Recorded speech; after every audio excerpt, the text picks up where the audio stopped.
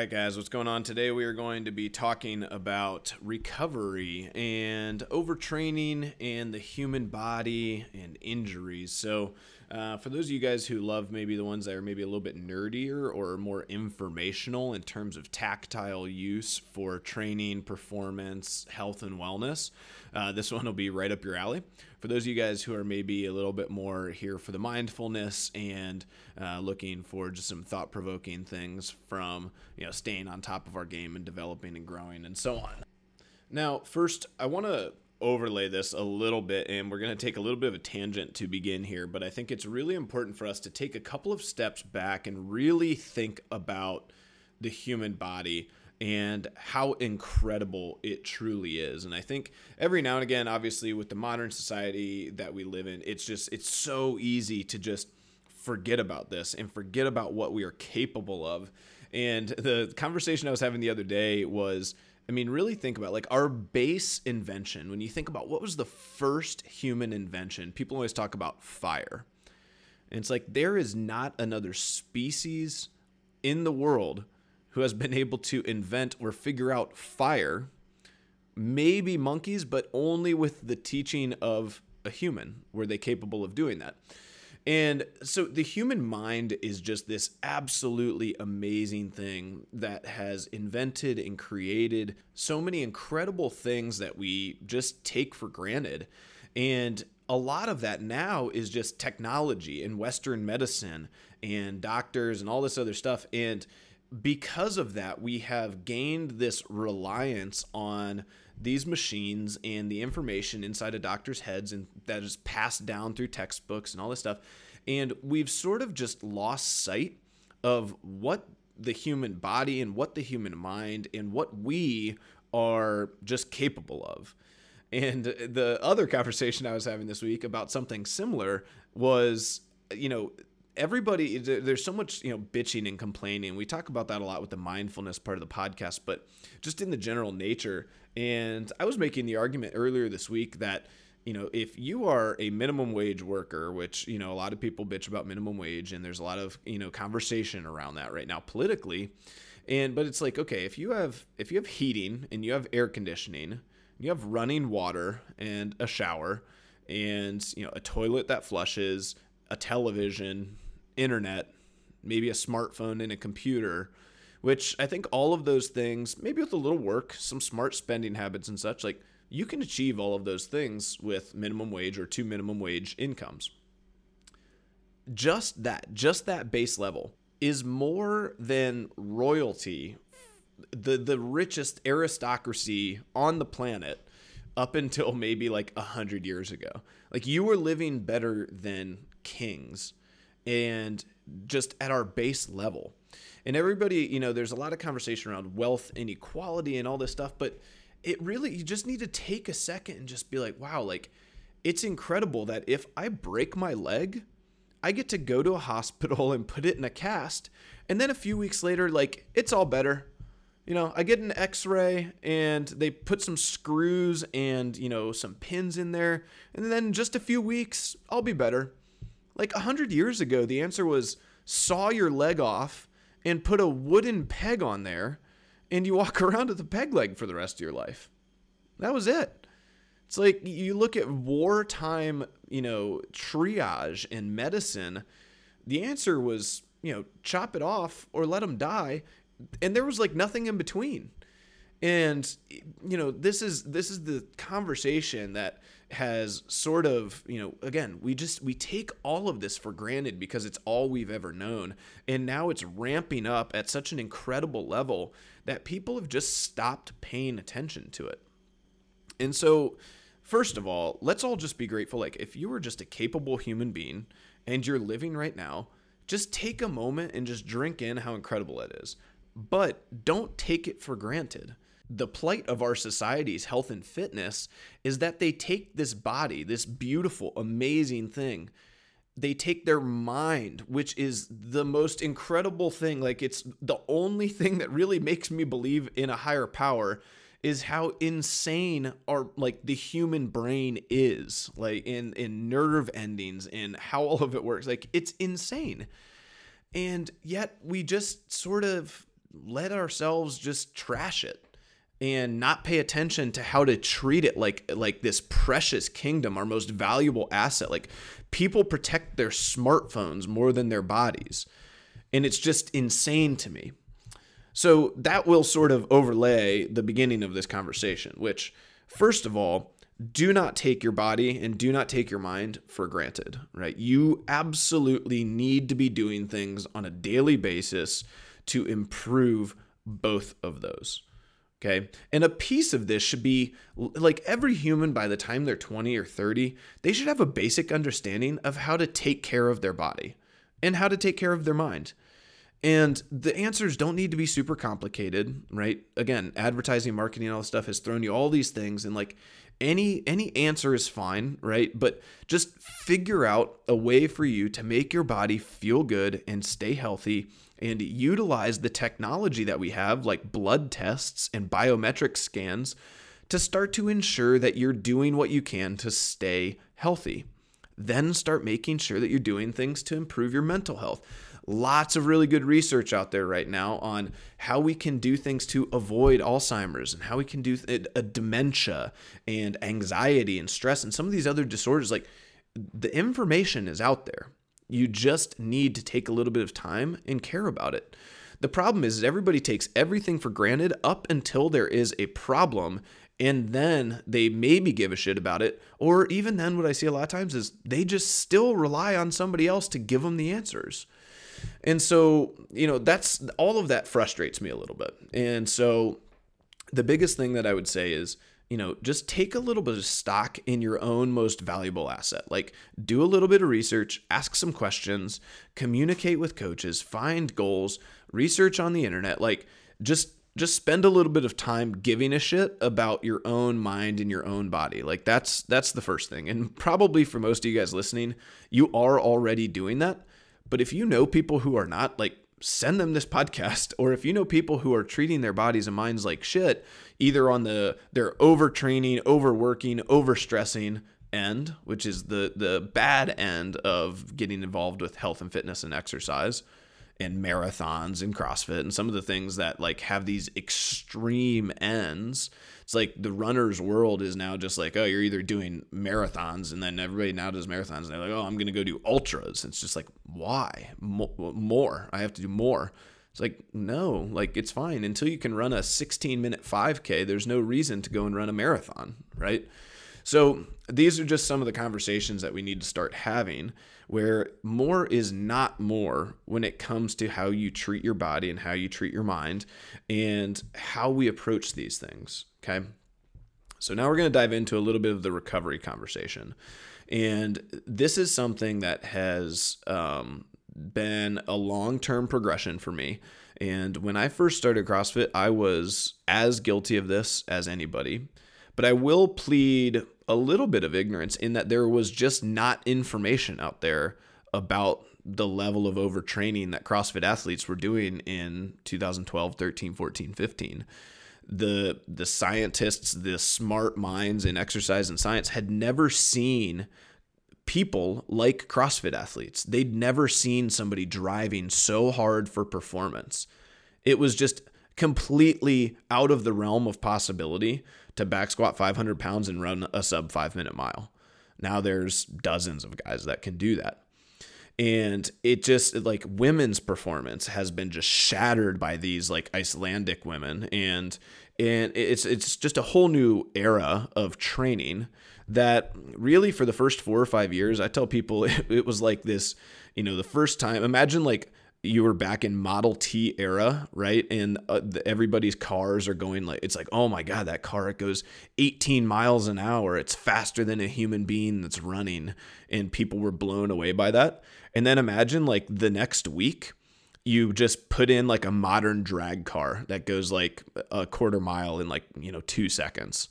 And like, imagine putting that into that world.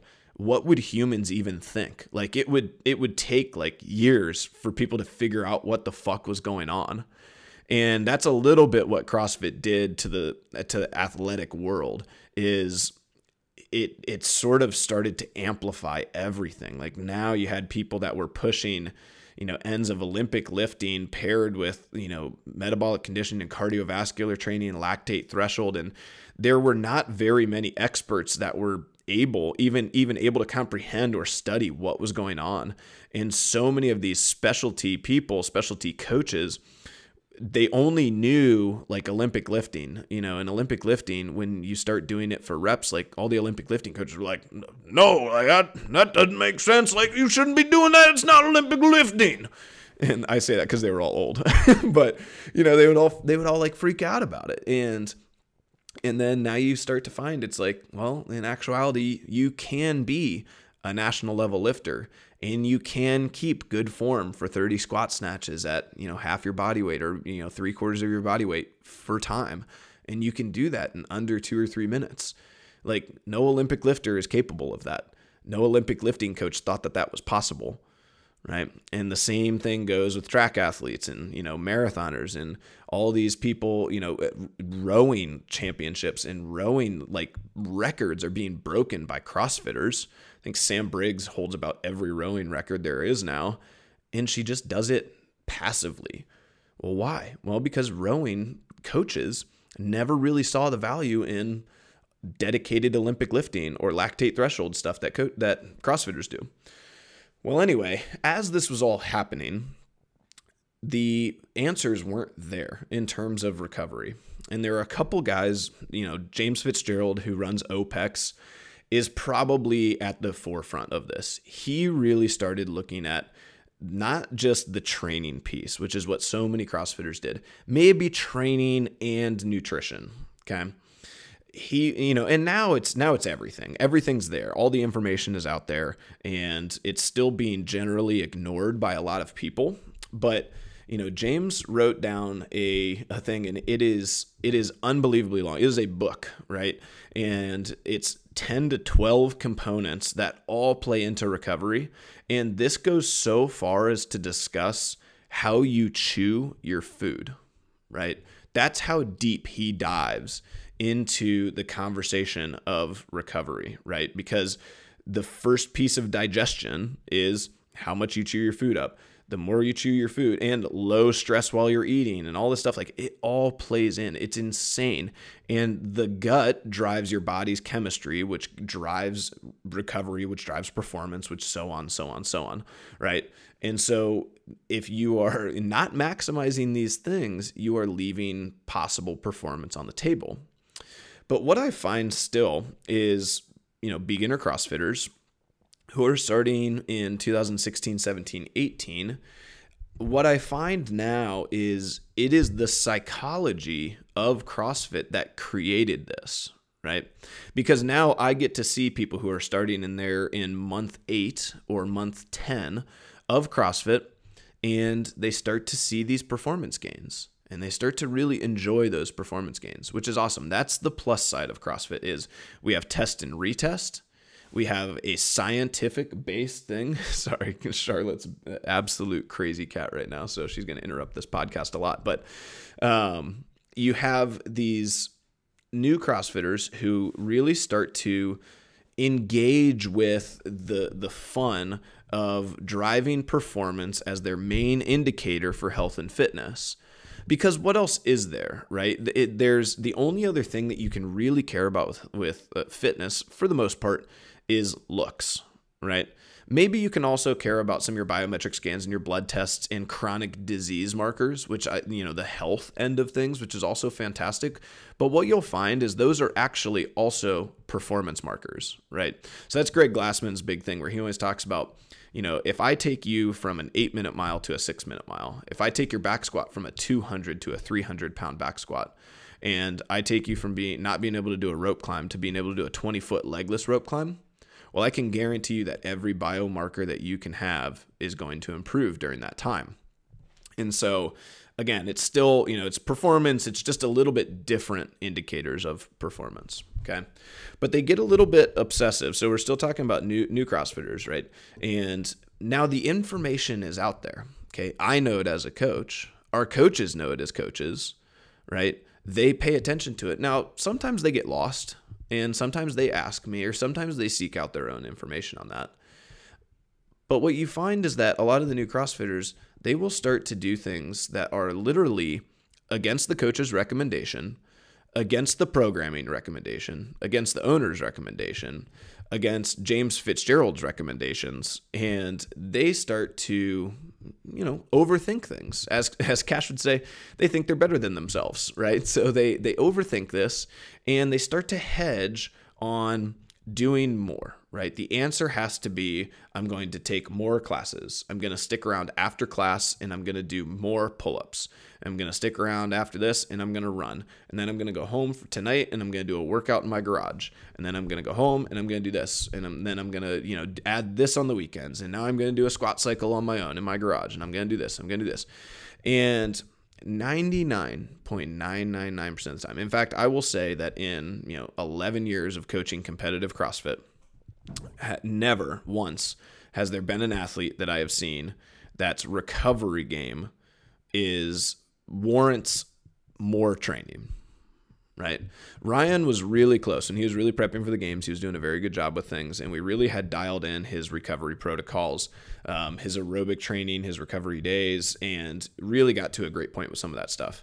Still though, there's some nutrition things, there's some sleep things, there's some timing things, there's some stress things, right? And all of that is because he still had to work a job. Like we still have to live our lives, right? But even then, it does not warrant doing more. And so what I always find interesting is how many people want to go out there and still out-train their recovery. Okay, so some people say you can't outwork a bad diet. Okay, yeah, very true, because diet's a part of recovery. But probably a better way to put that is you can't out-train bad recovery. Okay. In reality, what you do, and I was super guilty of making this mistake, and a couple of my teammates were there when I had panic attacks, and I had a couple mental breakdowns during training. And a lot of times when I look back on that, I think it really comes down to I was overstressing myself to a level where it became just completely unsustainable, but I wasn't educated enough at the time to really know what was happening. I had probably reached massive adrenal fatigue. I had started to really lose a lot of PRs and weights and numbers in my lifts. And the real reason why was I was just working and training and working and training and working and training nonstop, 40 to 60 hours a week. And it was just too much. And I was doing things like ROMWOD, and I was, getting massages, and I was eating very healthy, and I was doing a lot of these things. But even still, I was not massaging my aerobic system and learning how my lymphatic system worked and inflammation and, controlling all of those things. I wasn't sleeping enough for the amount of training that I was doing, and I wasn't adding volume correctly. So there are answers to all of these questions, but the issue comes in when we start to not pay attention to those things, and instead we start to do more, and we start to spend more time training. And for those of you guys who have been, consuming my content back to the days where, I used to write blog posts every day and really have a more, as Cash would say, a more ranty type of narrative, I have long since been very frustrated at the running community generally. Now, I love running. I get that people love running, and I really do. I enjoy running. I'm good at it, and it's always been something that I have seen value in just from as a human. Like, we should run. That's just obvious, right? Like, we should be able to do that. It's like basic movement number one, walk and then run. And, when you watch kids play, they're just running all the time. And so I see the value in it, but what drives me nuts is it is just this culture of more. I've got to run more. I've got to spend more time. You are measured as a runner, not by how much you've improved at it, not by how fast you are, not by how good you are. You are measured literally by the amount of time that you spend doing it at your health's detriment. I have known dozens, hundreds of runners who have come into our doors and they are weak, they are tight, they are not in good shape, and they are doing this under the belief that it is good for them, under the belief that it is healthy, under the belief that, getting to a point where you're running 4 marathons a year is a good thing. That is to be aspired to. And it's just not. It is not good for you. It is not healthy. It is not good for your body unless you are doing all sorts of other things to counteract that, right? Like 2 to 3 days of resistance training and structure building, proper recovery, not overdoing it on mileage, doing speed work. Like, again, there is a full picture to every style of maximizing performance that people are just not figuring out, or they're not seeking out. Again, they're just kind of seeing what's going on and thinking that that's what goes on, right? And so this is what happened a little bit when I really started to kind of go off the deep end with more volume. And this is what led me to start to study and research these things. What got me off the deep end of that was that mentality, was the culture of CrossFit at the time. And I'm sad to say that it still sort of is. And when I try to communicate what's truly best for the athlete, both from a performance standpoint and what's best for them, just from a health and wellness standpoint, they think I'm holding them back. And we've actually had people literally leave the gym because I have given them the right recommendation for their health, for their wellness, and for their performance gains. And they just think either I'm full of shit, I'm lying to them, or I'm trying to hold them back, because they in their head are so convinced that more is the right answer. I need to be doing more, and I can't do more here, right? I need to be doing 3-a-days Olympic lifting sessions to be able to compete at nationals. So I need a facility that allows me to do that. And it is just ridiculous to think that, because 99.9% of the time, we'll just say 100% of the time, every time that's happened, you can point to a dozen more important things that the person is not doing correctly, right? So in the runner's case, they are not doing resistance training at all. They aren't mobilizing and keeping their flexibility at all. They aren't doing speed work. They aren't actually working on improving their times. They don't understand how to improve their VO2 max or their aerobic capacity.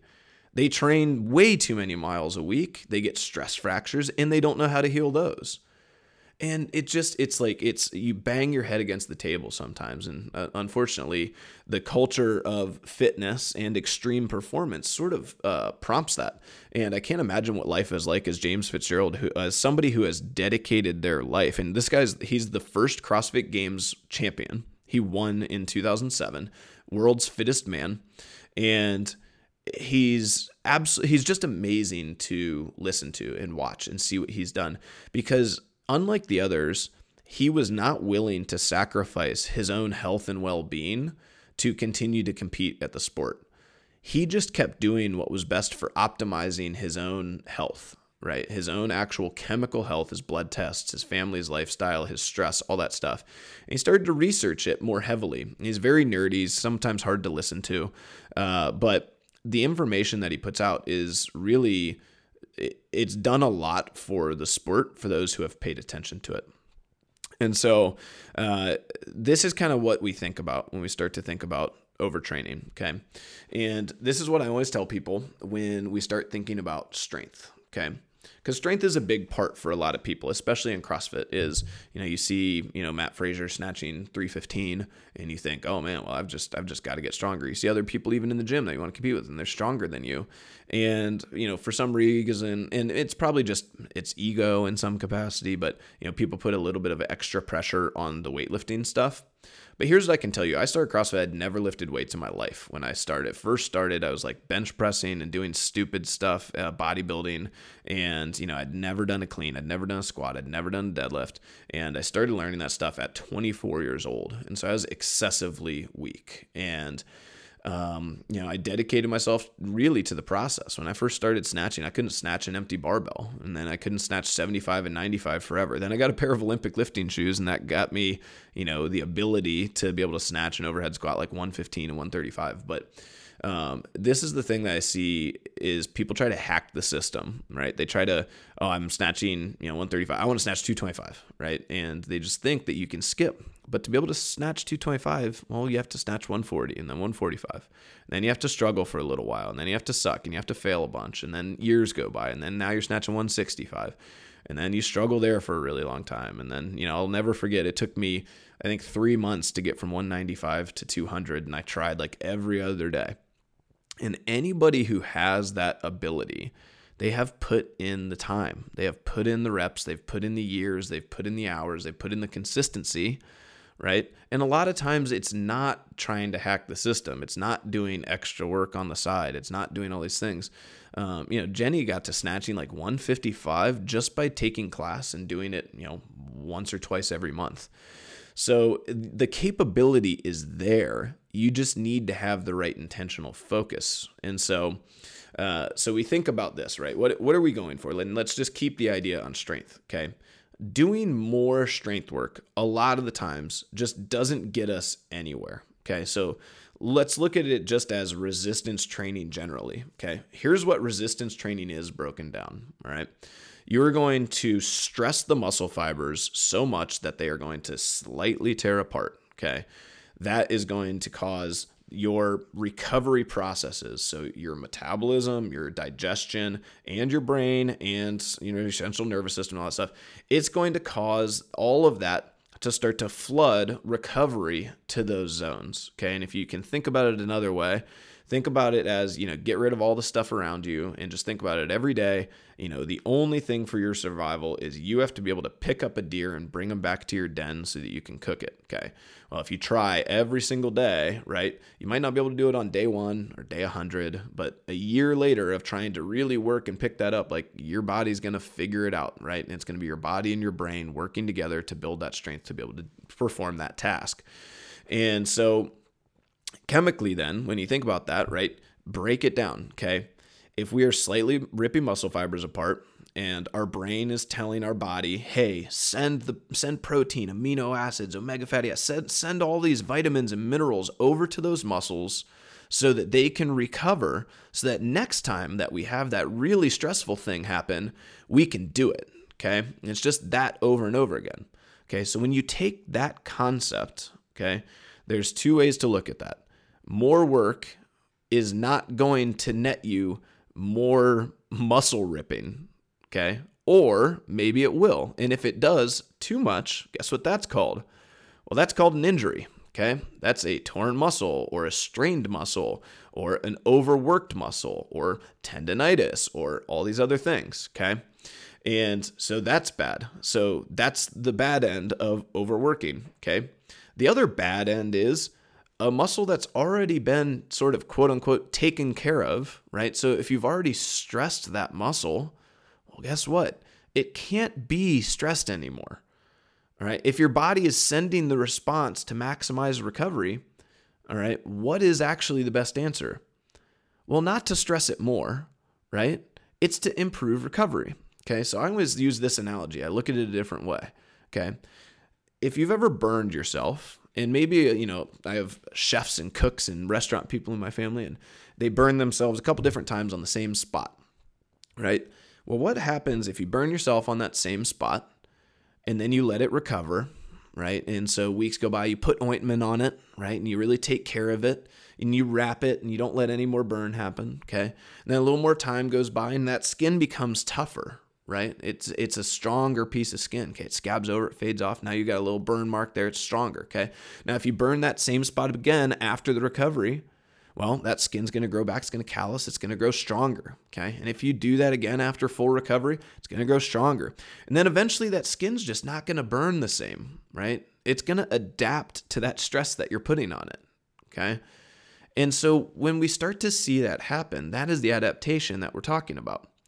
Now, take that same instance, okay, if we burn that same part of our hand and it's burnt, but instead of rubbing ointment on it and wrapping it and making sure that nothing bad happens to it until it's fully recovered, instead, if the next day you go back and you burn it again, well, what happened? Now you burned already burned skin. Now that's going to really fucking hurt, right? And now you might even do permanent damage down into the nerves. And then you go back the next day and you burn it again. Well, now you have almost no chance of recovering from that, right? You did permanent damage there. The skin's not able to grow back all the way, okay? Now you burn it again. Now you're going to have to pull skin from another part of your body and get like a skin graft, right? And that's what we're doing. if we go in every day, like the people who are, the P90X abs every day, you're just not understanding how it works. Okay. So same thing, arms every day, bench press every day. Like that's not how this works. Okay. Stress the system, do it well, do it right. Right. So if we're working for maximum body, we want to do big compound lifts. We want to deadlift. We want to squat, hit that stuff hard, and then recover. Not more, not more squats. Okay. Recover. And so if you guys are doing squat cycle, or if you guys have ever done squat cycle in the past, or you wonder about squat cycle, what I'm telling these guys all the time is not just keep doing stuff. It's recover. Literally all I yell at the squat cycle the whole time is recover. Like you need to do your recovery days. You need to stretch. You need to eat right. You need to sleep more. You need to hydrate. It's only about recovery.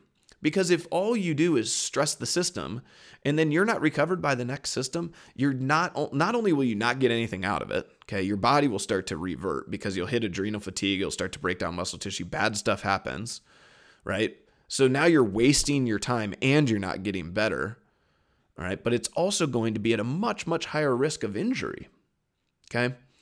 So we need to take that stuff in mind, right? What are we working on? Why are we working on it? And have a focus, okay? And this is the big thing when we start thinking about why I tell people to set goals with a coach, because they can set out parameters, okay? I can set out a parameter for everybody with any situation, right? If we want to get better at aerobic capacity or we want to build better endurance and all that stuff, well, guess what? Resistance training is still a component of that.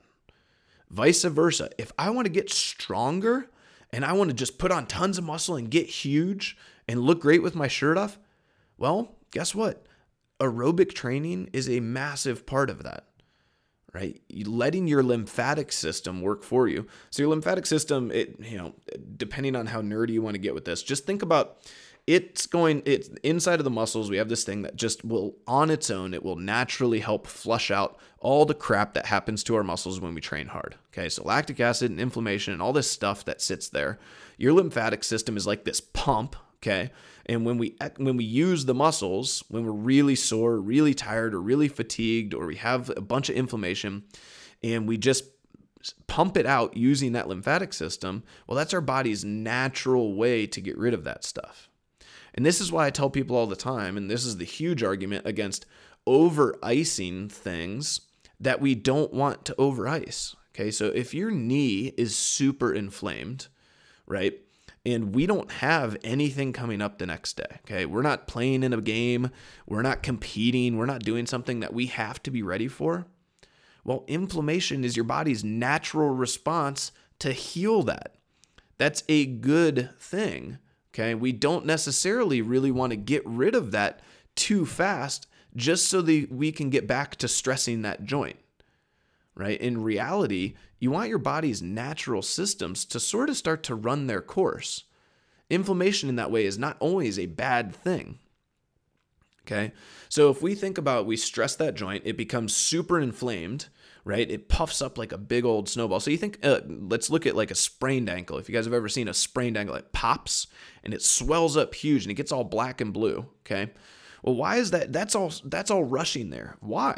Well, it's like a little cast, okay? It's not going to let you move that ankle in a range of motion that's going to endanger it anymore, right? It's going to protect that, and it's going to start to rush a bunch of, blood vessels and blood to that area to start to try to help heal it.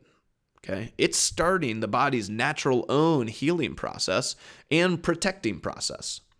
So if we go home and we just pack ice on it all the time, okay, there are certainly times where that can be the right answer, right? But there are also times where, sometimes letting your body's natural lymphatic system flush out inflammation is probably more the right answer.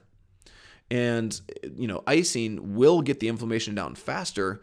But if we get the inflammation down faster and there actually is damage in the joint, well, getting it back to a place where there's not a lot of pain and we do have full range of motion, that might not be the best thing for it. Okay. So that's kind of a second piece to that. And, there's still a lot of the icing culture. I personally find compression to be a little bit more of a, compression, blood flow, a little light movement, non-stressful. that stuff seems to be significantly better from a recovery standpoint, unless we have a time component to it, in which case icing can help. Okay.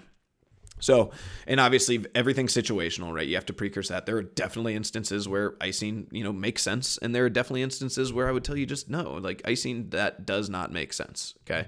And I think people are very quick to ice a lot of times. But icing, just again, you have to understand this full, well-rounded picture and understand that your body's natural recovery processes really are very incredible. And sometimes it's just best to treat the body the right way and let the natural course of recovery just kind of take its time and go. And so, a lot of people now are making these, the Whoop is one, these heart rate variability things and all that stuff. And I do kind of like that. I like the science behind it, number one.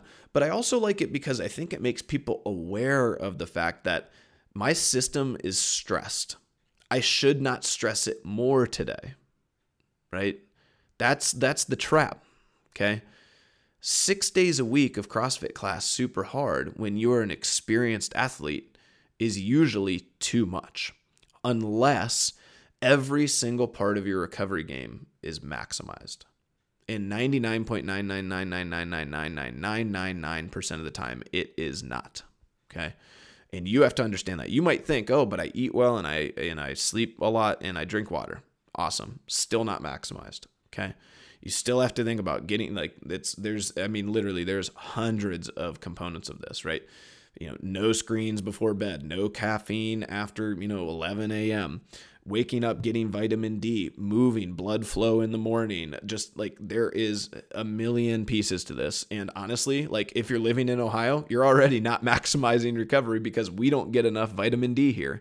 And so, you can supplement it, you can take vitamins, you can eat for it and all this other stuff, but still not maximizing it. Okay.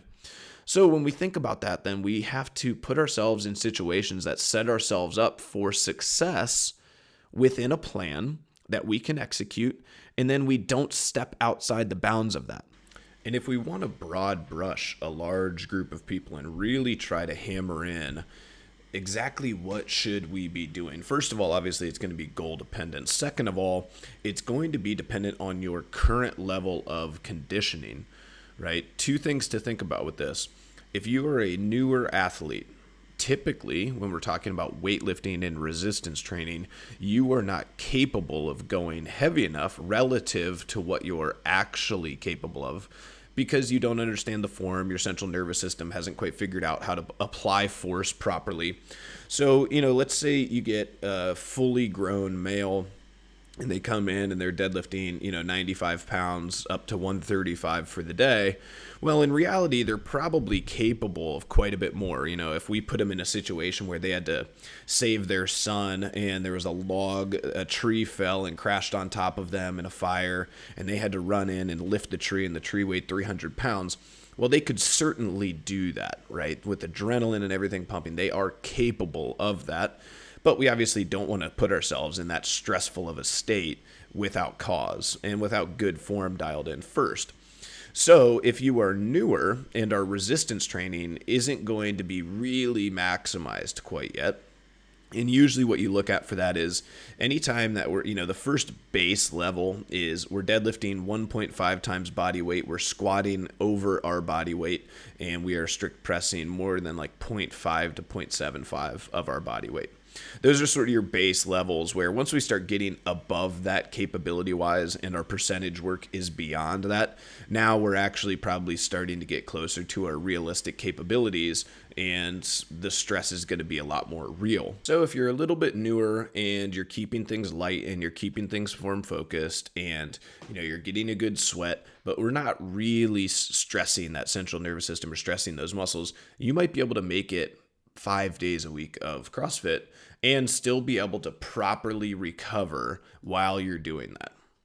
Now, if you start thinking you're a little bit more advanced of an athlete and you've been weightlifting, usually your training age is somewhere north of, 2 years to 3 years, and you're starting to get up close to where if you have a bad day, you're not even getting within 20 pounds of your PR.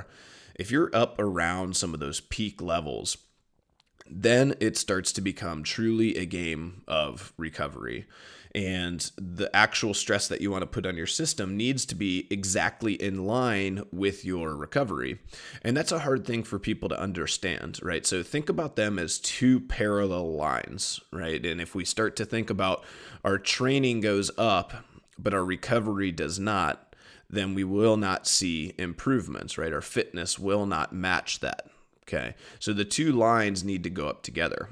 So if you're an advanced athlete and you're going to come, you're going to hit, heavy squat day. And then, later in the week, we're going to be doing some, jerks, and you're going to go heavy overhead. And we try not to overstress just in our general programming. We try not to even give the opportunity of, 4 days a week of excessively heavy working sets. So we sort of self-tailor the volume in that capacity.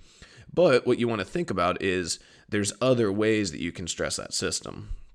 So if you think about it, right, 17.5 we did on Monday, and if that is a workout that you really throttle and you just go balls to the wall on, man, that can really stress your central nervous system. That can just suck everything out of you for the rest of the week, and your legs are zapped, and your central nervous system, my central nervous system was super zapped. Your lungs, you get a little Fran lung, get a little cough going, and that takes time to recover from. So if the next 2 days, or 2 out of the 3 next couple days, we get in and, we really push that weightlifting stuff without, sleeping more, dialing in the nutrition and making sure that our recovery game is upping for that stress level, well, then we're typically just going to, not really make that improvement. And we might be wasting our time. And if you really push it, you might be getting close to that, stress level that's nearing an injury level. This is something, honestly, as we kind of start talking about this has been a conversation going back to 2011, 2012. Jay and I used to sit in the office and we used to have this conversation over and over and over again. I find it humorous now to be, 3 or 4 generations of coaches removed and still having the same conversation. As I meet and go to seminars and certifications and meet with other gym owners and other coaches, it's the same conversation. And so this is just an issue generally as you look around weightlifting and training and human psychology. But what we're working on in this podcast and what we're working on generally in our community is doing things the right way, not trying to hack systems, making sure that we are mindful of what we're doing and why we're doing it. And I think when you really break down why you push to that level, I think it's hard to say a lot of times that there's not some element of ego involved, right? It is unrealistic for us to think that we are going to just constantly be improving our physical prowess from now to eternity.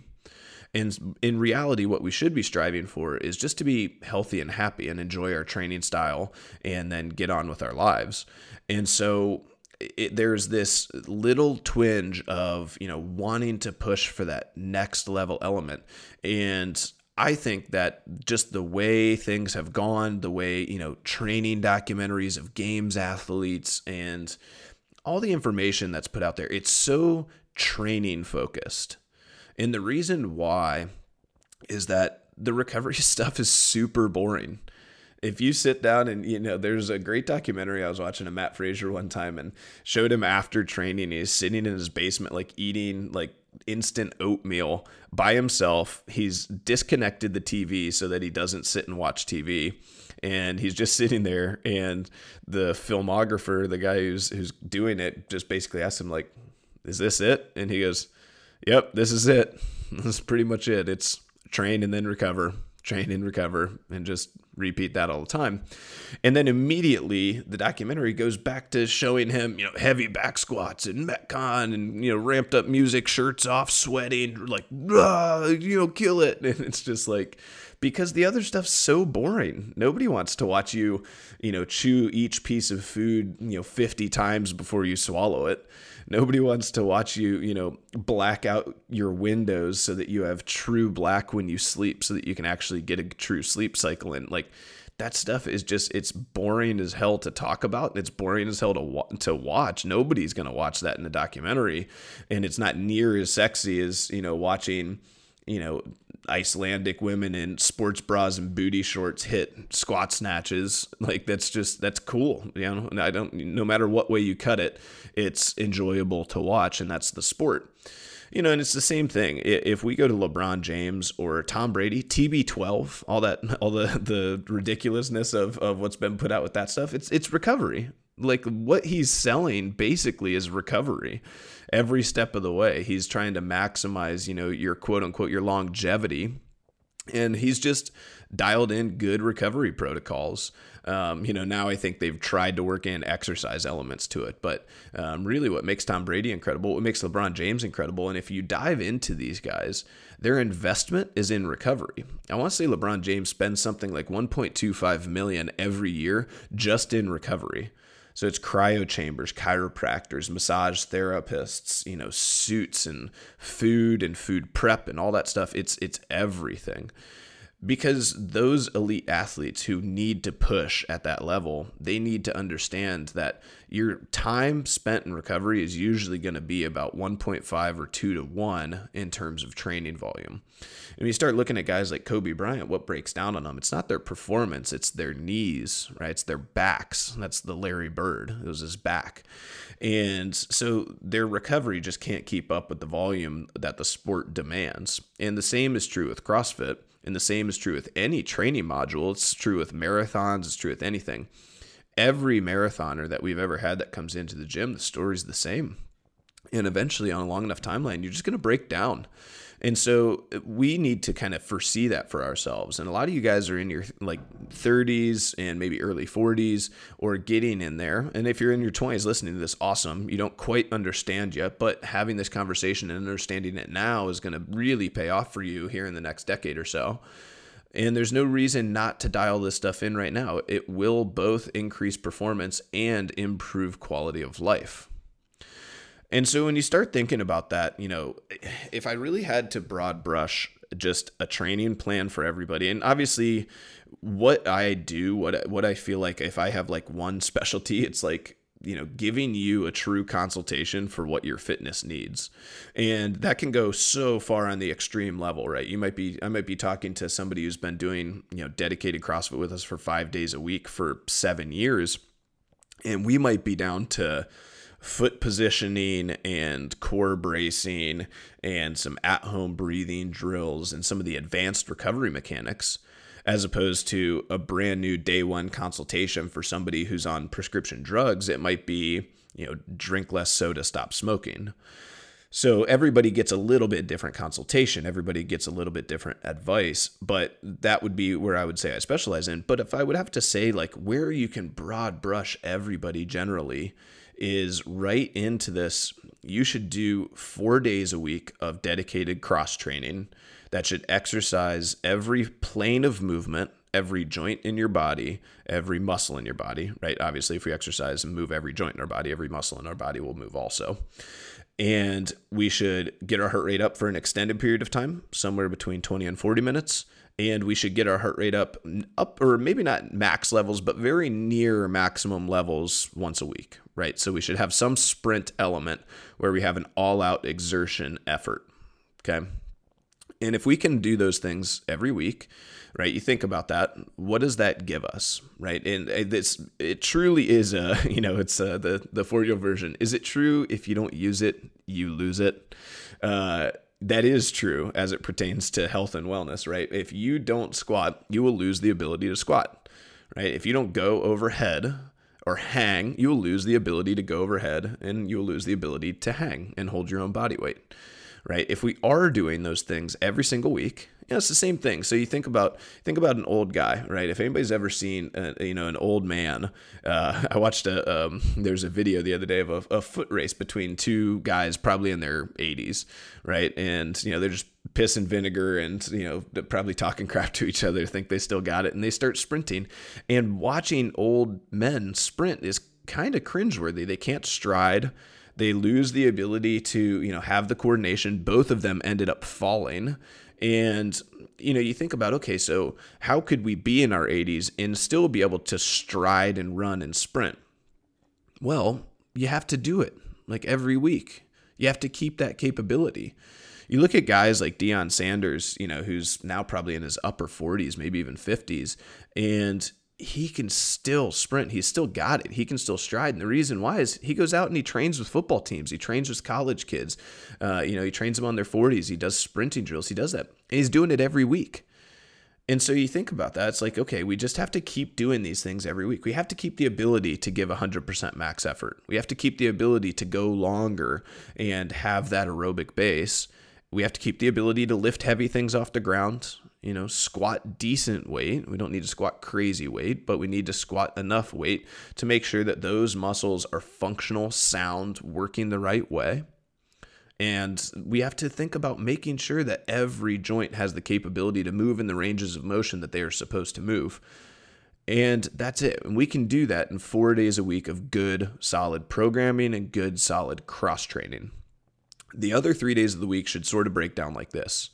You should have one day where, hopefully, if you can, you get out and you get outside, you get some sun, you spend some time around trees, you maybe play some sports, right? You play spike ball, shoot some hoops, you throw the football with your son, kick the soccer ball, just walk your dog, right? For an extended period of time, 40 to 60 minutes. It's good for them. It's good for you. And just get outside, right? Extended play time in the outdoors. Now, obviously in Ohio right now, may not be super realistic, right? And that's why we sort of put on a little pudge, and we don't always feel quite as good as we should in the winter because we kind of lose that ability. Then the other 2 days should really be recovery focused, right? You should do some yoga. You should do some mobility. You should take care of your muscles. If you're going to get a massage, get it on those days. If you're going to see a chiropractor, go see a chiropractor on those days. Then move around a little bit, eat really healthy, get a good night's sleep, make sure you hydrate, prep food for, the meals for the rest of the week. And if we think about that, if we really just dedicated 1 hour to our health and fitness every day of the week, that's all we need to do. And you're going to be a supreme physical being if you really do that. Because the hours on the days where you're not going in and throttling yourself are going to be dedicated to recovering from throttling yourself, and they're going to set you up for success on the days where you do, right? So that's why we prep food. You use that hour of time to maybe go and see the chiropractor for 30 minutes or go and get a massage, and then come back, prep some food, and have that ready for the rest of your days, right? So that would be my week in general for everybody. That's what I would recommend for my mom. That's what I would recommend for, an 18-year-old, college Division I walk-on who didn't make the team. I struggled to find an avatar for that, but let's just say like a stud athlete in high school, who wants to go and continue playing co-ed sports and, still stay in the game, stay athletic, and not be the guy, who turns 32, 35 and looks back and, says, I haven't worked out since I stopped playing basketball in high school. And that would be it. Right. It's simple, but it's not easy, right? Our ego gets in the way, our mentality, this drive and desire and push, and a lack of patience causes us to do things that hinder that consistency. So we push it too far. We push it too hard. We get injured, or we have a setback because our recovery is not meeting the effort that we are putting forth, or we're not understanding where our limitations are. And we push too hard, too far, and we take things too long before we actually really dedicate time to recovery. And so when that happens, then we fall off of that consistent plan. We're no longer able to push it for 4 days a week. And in place of that, we maybe sometimes we see people that end up falling off completely from any exercise regimen, right? They have a little setback. They push things too far because they're too performance focused, and they quit and they never come back. And you check in with them and they never got back onto another workout regimen. They just kind of stopped in general altogether, right? And so one little setback because we made some poor decisions as it pertains to recovery, or as it pertains to exercise, or as it pertains to weightlifting, because we were too focused on, keeping up with the Joneses, right? Or, well, this guy over here, he's got, a 15-pound bigger squat than me. And I want, I have to PR. I have to get my squat up. I have to get 15 pounds more. I need to PR. I need to be able to do as much as these guys do. That mentality, that is what causes that. So I push and I maybe go a little bit unsafe. And then at night, I'm watching videos of how to improve your clean and how to do this and how to do that. But yet I'm still not doing all the right things inside of, even inside of the individual training session. I'm not warming up properly.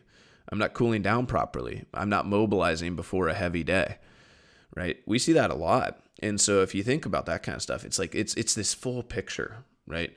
And so if we're making sure that we're doing the right things, then certainly you can push it to such a different level that none of this matters. But I think a lot of people maybe underestimate what that level actually looks like, right? And if you watch some of the athletes that do lift that much, talk to them about what they do for recovery. Talk to them about what their full recovery picture looks like. You'll talk to somebody like, Maria or Andy, and they'll tell you like, oh, I'm not maximizing my recovery game, but they still eat almost perfectly. They still, Maria, probably not Andy anymore, but they still sleep, 9 hours a night. They still focus on a really solid warm up, and they pay attention, they focus, they get their heart rate up, they move extremely well. And then when they get home, they're eating plenty. They're paying attention to their nutrition. They're drinking plenty of water. There's just a lot of these blocks are getting checked that maybe people don't see. And they think that there's some, program or some extra work or something that they're just not doing. When in reality, a lot of the times it's just that person maybe has been doing it more consistently for a longer period of time, and they're paying attention to auxiliary recovery things that you're maybe just not paying attention to at all or taking for granted. So that'll wrap up the conversation here. This is something that I could just talk about for hours and hours and hours and hours. And, everything is a little bit individualized and personalized, and everybody has their own battle that they're facing with this stuff, and everybody has their own goals and desires and drives for performance. But one of the things that I just want people to kind of take away from this is the understanding that if a coach recommends that you do mobility, or that you do physical therapy exercises, or that you do, little accessory things here and there, or fundamentals, right? A coach tells you, so this is the one that always gets me, is people tell me, oh, I want to get a muscle up. And I tell them to just work ring dips or kips, like those two things. And they think like I'm blowing them off. And it's like, no, like that's exactly what you need to train. If coaches give you those things, they're not messing around with you. They're not holding back on you, right? It's flailing around on the rings or a bar trying to scoop one elbow over the top and chicken wing up your first bar muscle up. That is not a plan, and that is not a good way to stay healthy and drive solid performance, right? So these are the things just that we see, and I've seen now in a decade of coaching, that we are continually having to battle against and struggle with as, coaches and as a community. And just a conversation and dialogue that, I think we can have that will maybe help a couple people on their journey to, making better decisions. And maybe just honestly, I think more than anything, I think it gives you peace of mind. It helps you relax a little bit as it pertains to trying to catch up with people or trying to drive to this level of performance where, your body is doing the best it can with what you're giving it. And if that's the case, that's all you can hope for. Right? Trying to put a number out there because somebody else can hit it. Well, you don't know what they're doing. You don't know what the last 20 years of their life has looked like. You don't know what their recovery is like at home. You don't really know any picture of the full equation. And so to compare in that instance, it makes no sense, right? So just don't be too caught up in that kind of stuff. And hopefully this kind of helps get us in the right mind state for some of that. As always, if you guys feel like you're really struggling with this stuff, talk to coaches, make sure that you guys develop some sort of a plan in terms of, goals. Goals drive performance. What are we pushing on? Performance drives recovery, right? And so you just develop a performance and recovery plan, right? And if you have that, and then you just consistently execute, I promise you'll get everything that you want over a long enough period of time. But just don't skip that part. So many people just kind of shoot it from the hip and don't really express what they actually want to achieve. And then, a plan to achieve everything is a plan to achieve nothing. Really think about this as, kind of the jack of all trades. You're not going to be Lance Armstrong and Ronnie Coleman, right? It just doesn't work that way. All right. So good luck. Reach out to a coach, reach out to me if you guys need help with anything. And hopefully this kind of puts things a little bit more in perspective for you.